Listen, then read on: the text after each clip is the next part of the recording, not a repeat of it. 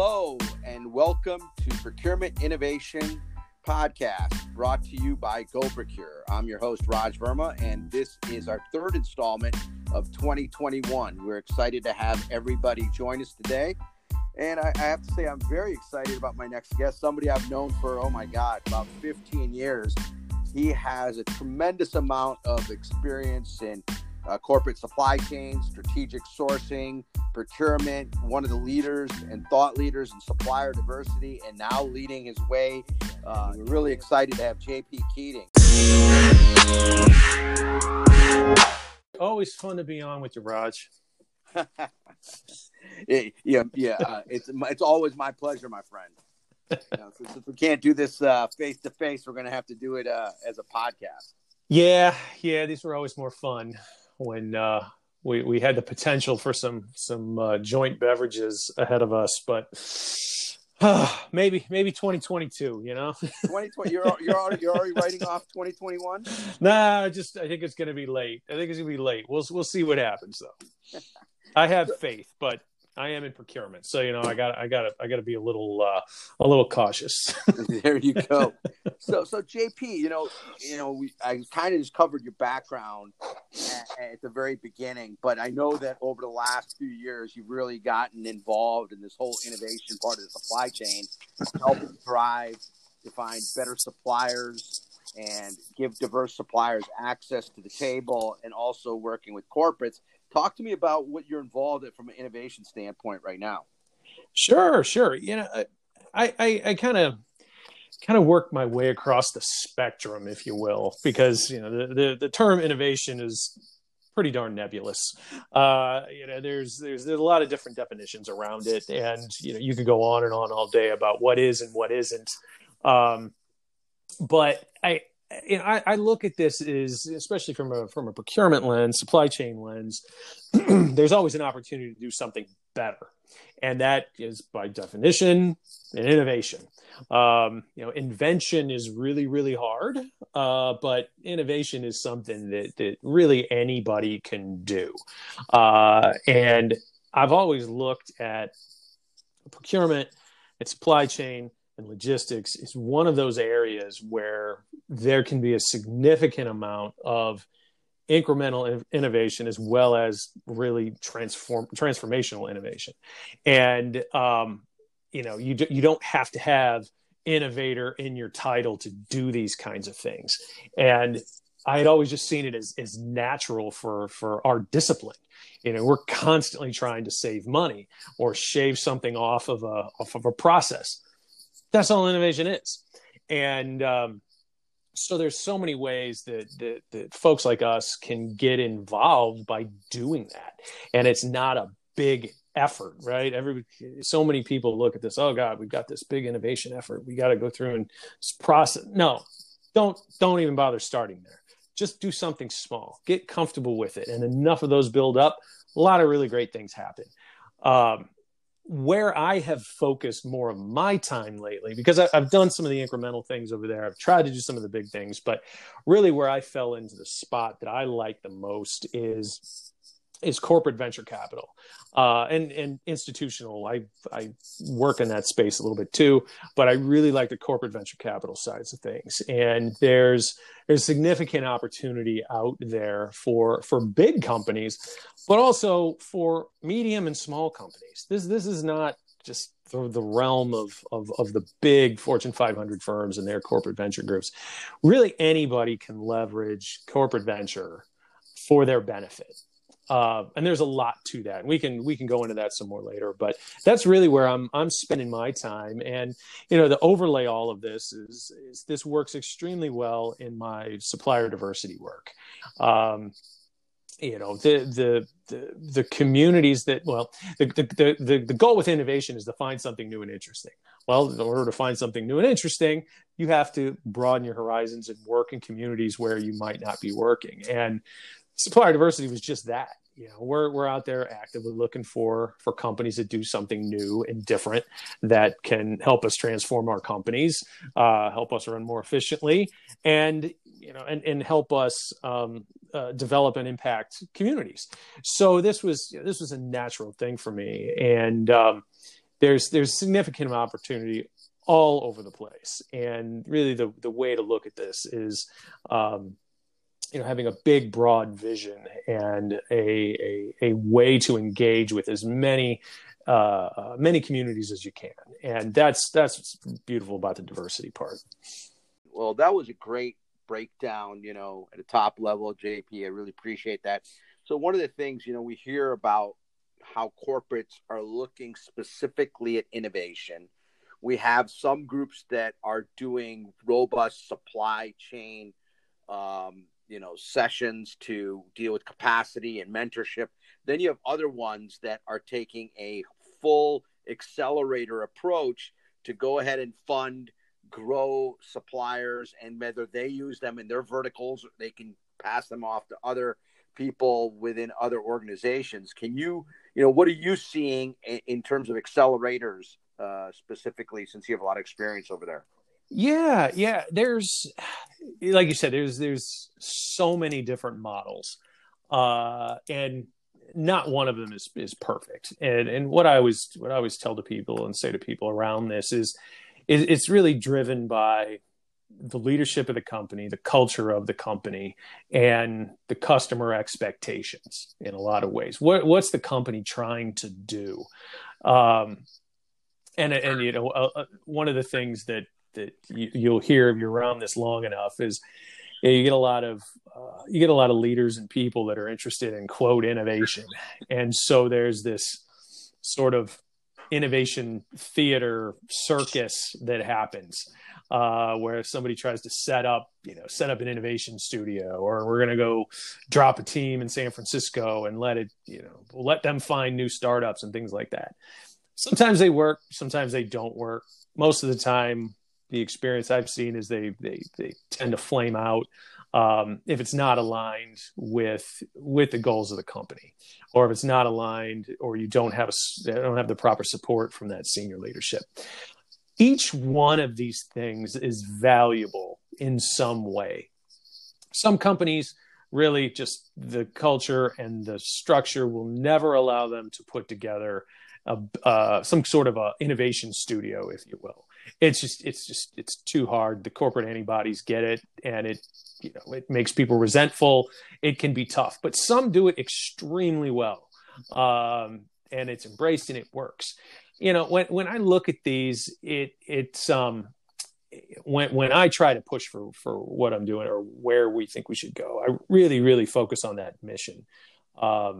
And what we really want to try and do. Do we need this huge infrastructure, or do we just need some people sitting down and talking to each other and having a brainstorming session?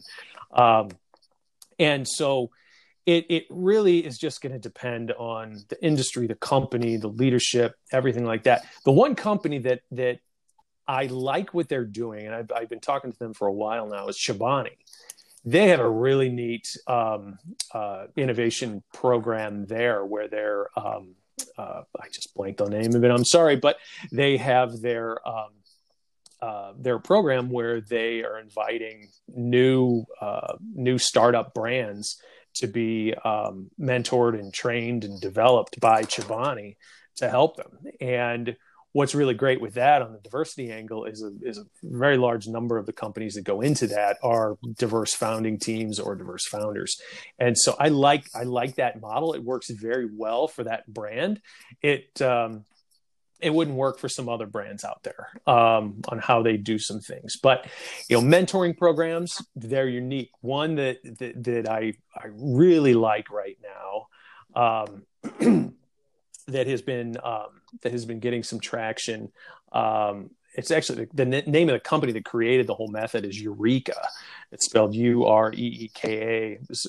Founded by a minority lesbian woman, and really fantastic model that they have where they're enabling a whole lot of different innovation programs for big companies, for not-for-profits, for mid-sized companies that allow them to do a lot of things, from mentoring to peer coaching to funding opportunities, kind of like startup demo days, lot of different things. They're really building out this community and ecosystem that can benefit both sides, both the small business owner, just the business owner or diverse business owner, as well as the corporation that's sponsoring this and putting it together. So some unique models out there. Theirs is very modular.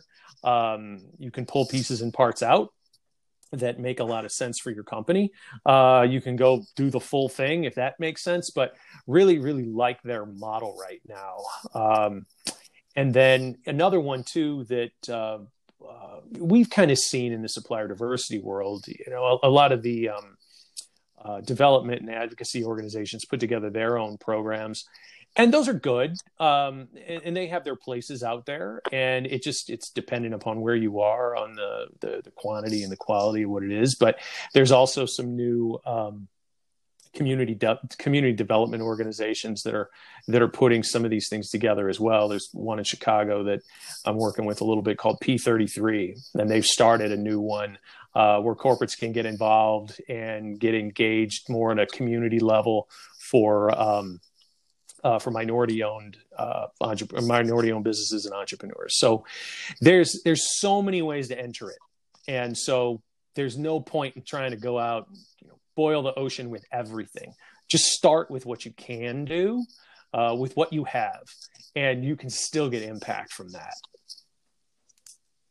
So here's one of the funny things as you're giving that breakdown. I was really following it closely, of the ones that you're highlighting, and ironically, they're suppliers who are providing best practices back to corporates, because it always was a theme. I can't remember the chief procurement officer or CFO I used to work with. He said, hey, enhance your core, and those things that are not core, go find great people that do it. And so, what's maddening is you have a company that's struggling with their supply chain and their operations.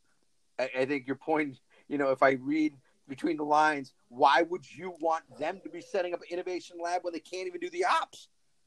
Yes. So you need to go out and find somebody that can do it for yourself. So maybe the new model over the next 10 years is finding these innovation hubs, these accelerators, these incubation places that are vertically or set up for different types of size of firms. But I think that you're definitely onto something, because if you're dependent on the company that couldn't get it right in the first place, how good is their output going to be on own innovation?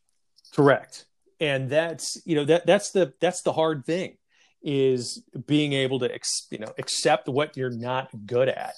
And especially now, over the past year plus, you've got to iterate these things. And with this, even though somebody may have had an approach, which was, let's just give you a perfect example, is a lot of these accelerators were in-house, meaning you had to, the entrepreneurs had to go and be in a city or be in a location. And this was all done in cohorts and in person. We just killed that because of COVID. So now the things that we had used 18 months ago almost didn't work anymore, where you had all of these meetups, you had all of these innovation centers where people hung out and were together to trade ideas, and you had endless events and pitch days and all that kind of stuff, and it was gone. So now you have to iterate that method for you to get access to the innovation and get access to those new ideas. And so you've got to embrace this entirely new digital world to go off and do this. And going forward, it's going to be a hybrid. And so you're absolutely right. If we're not good at this, or we don't have the people to help us facilitate this, we're going to need to go out and get some help. And there's so many different ways that you can do this. It just takes it takes an analysis of your situation. What can we do? What are we good at? What are we not good at? What kind of relationships do we have? What do we need? How do we do this? And it's creating a method around it that best supports your overall company mission and what you're trying to do.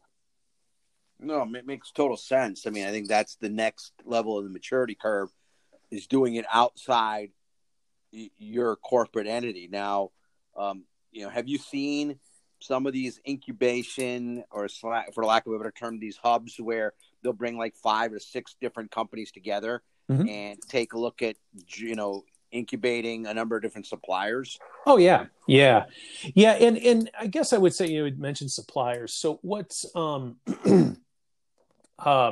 I don't really break it out by suppliers, non-suppliers. Most of the folks that I'm looking at are all B2B sales types of companies anyway. These are earlier stage firms, and so they just generally need a lot of help anyway. So there's this kind of combination of work that we can do. And one example that I work with, where you bring a lot of corporates together to do something very specific, is the Global Insurance Accelerator in Des Moines, Iowa.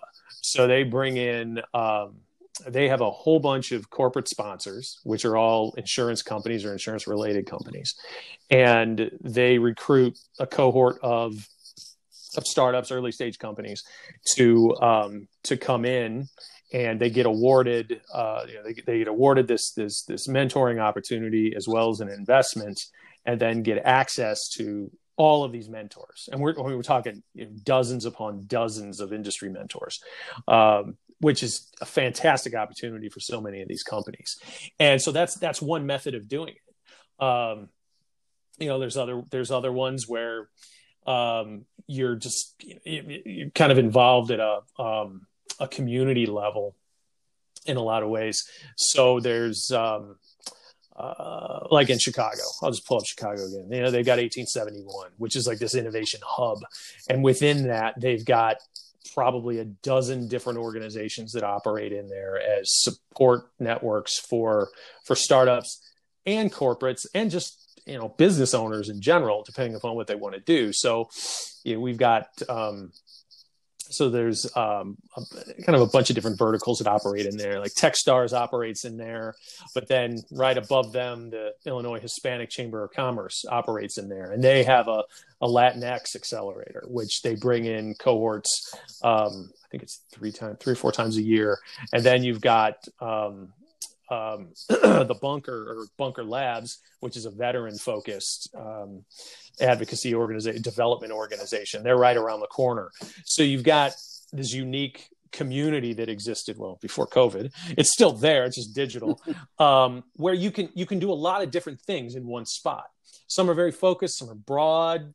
Some are industry, some are geography, some are vertical. If it's like like a supply chain, or like a fintech, or a med tech, or something like that, where you've got those kinds of organizations out there that are just focusing specifically on those areas or subsets of them.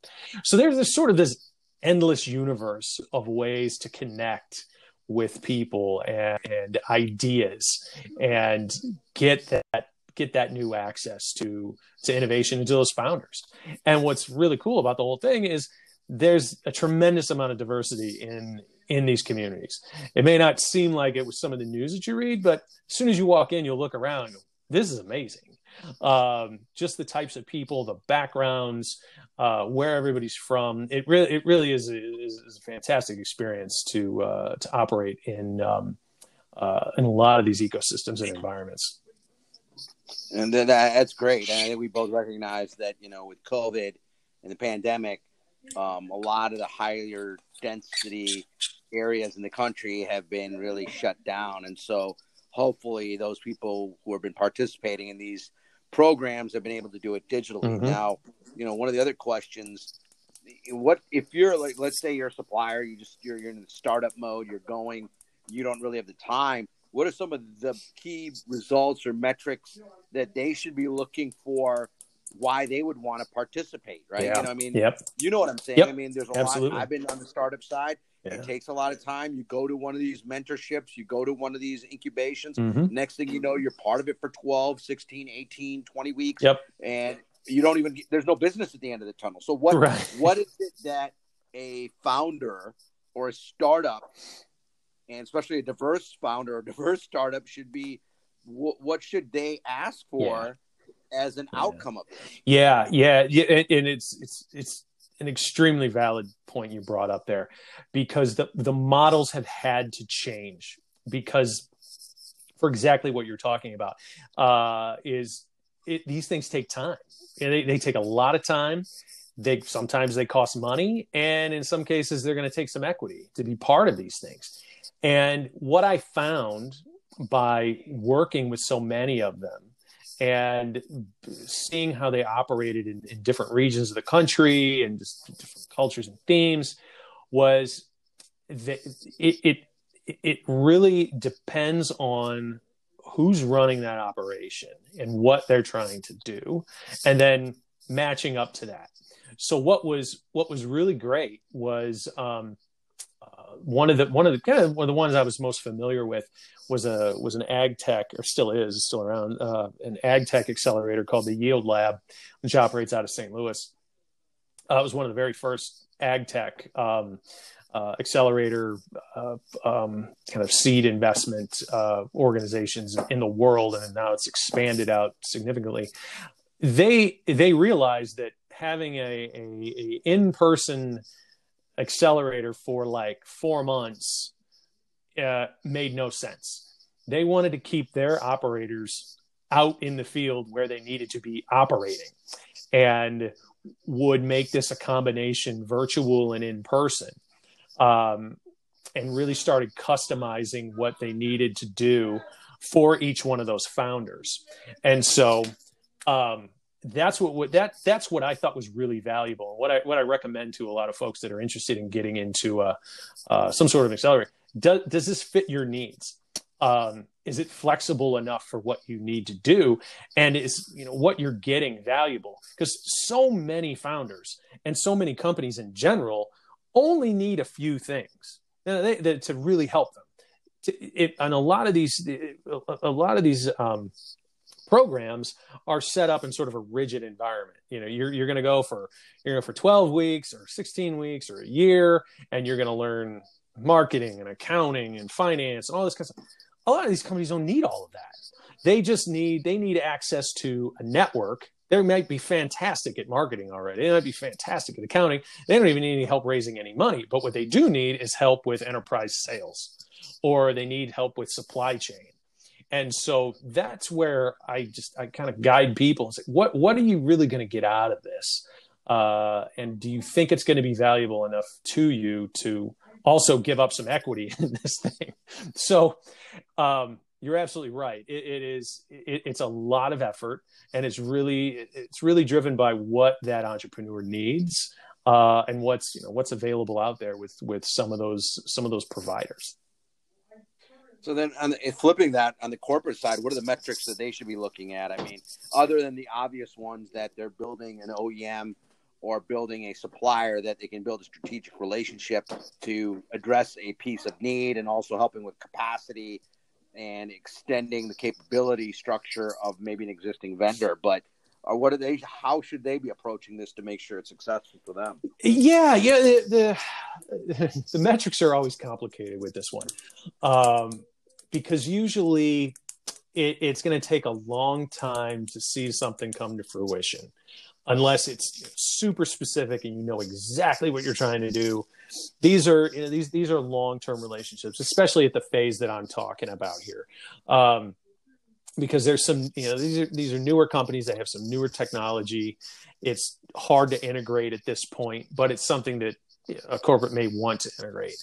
I think that the goal with most of these is to really build relationships, and strong relationships, because you want these companies to try and call you first when they have a great idea, or they need some help to really build out something strong that they already have, or on the corporate side is trying to match up the best you can with those teams, and which people are going to really understand us and be able to effectively help us get things through the organization and on down the line. So it's a big it's a long-term matchmaker. In the end, there's always has to be some sort of an ROI. Every company wants to look at this as, well, if we're going to invest, we want a huge return, or a major strategic advantage. And that's the kind of the end goal of this. But a lot of this is intelligence gathering too, and understanding what's happening in the marketplace. What's new, what's coming along, who are the competitors out there. And so you can look at it from two angles, either offensive or defensive or both, really. And so that's kind of key to it. As you start to figure it out, you can get better metrics, but they're always tricky. You talk to any innovation people, this is an endless conversation, and it was almost exactly the same as supplier diversity metrics, where everyone was struggling with coming up with the magic metrics, right? At the beginning phases, it's engagement, and as you become more mature, it's like, what's the return? And it usually becomes just a big mix of all of that. So I hate to give anything specific, but because it might not apply at all to what you're trying to do, but the main goal here is to build the relationships to help leverage all of that for the future growth of your company.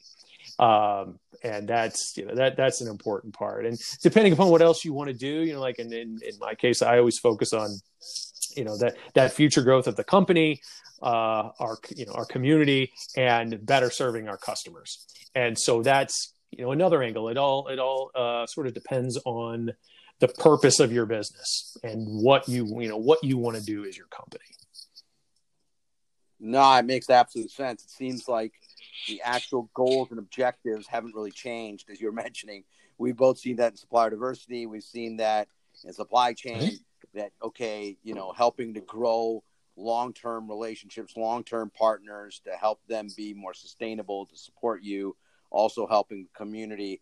I think those things all are profound. And I think it sounds like, it's just more the advance of how the toolkit looks, right? I mean, the next thing that we're seeing is the toolkit, which was traditionally just owned by corporates within the same group that was doing operations, was not a long-term sustainable, because they're always going to put it to the side. If they don't have time to meet their own internal stakeholders' goals of cost savings, they're not going to have time to do this. Yep.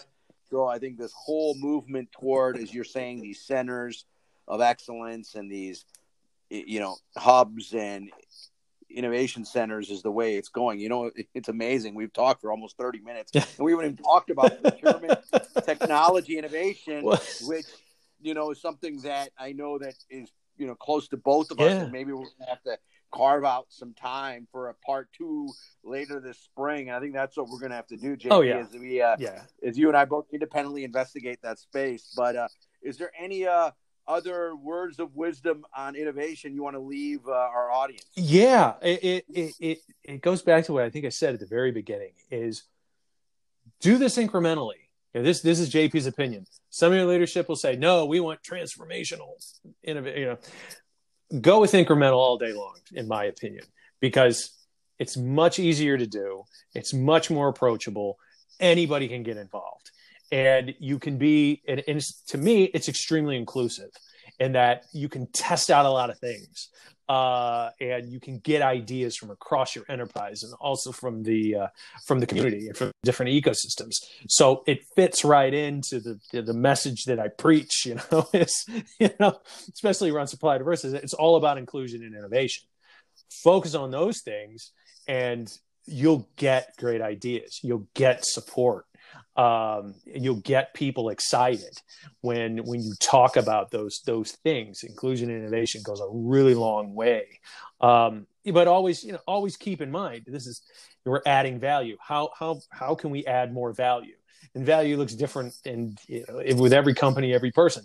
But focusing on those things will always get you there.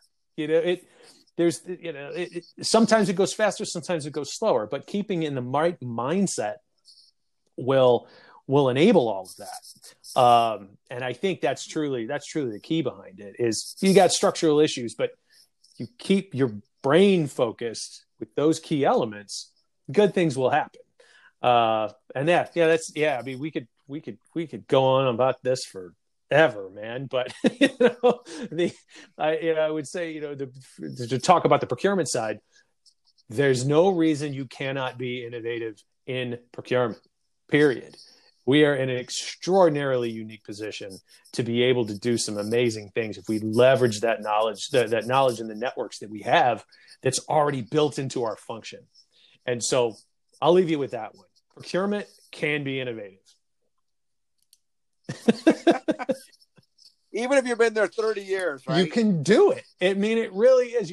So many people are already doing it.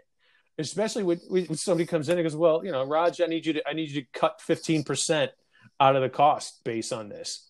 Okay, well, how are we going to do that? Well, we got to think through it. You're innovating right there. It could be anything. We're going to change the thickness of the box. We're going to use less adhesive. We're going to thin out the metal, whatever. That's an innovative idea. So that's where I think people get hung up, is they keep thinking innovation's this big transformational thing. No, it's little stuff and doing a lot of little things, constantly making yourself and the company better. Well, with that, thank you so much, JP. I'm going to hold you to part 2 of this. Sometime a month from now, when we actually talk about procurement technology innovation. I know we spent the last 30 minutes talking about supplier diversity and inclusivity and how it's tied to the ecosystem of innovation. So, but I really appreciate your time, my friend. It's always great having you on, and hope things are getting balmy for you in Chicago. Oh yeah, man. Sun's coming out. It's coming out. So I just need to get out of my basement. Other than that, we're in good shape. All right. Well, thank you, JP, for joining. And once again, for all those listening, we're going to be continuing with procurement innovation on a weekly basis. Thank you for joining, and we'll see you next week.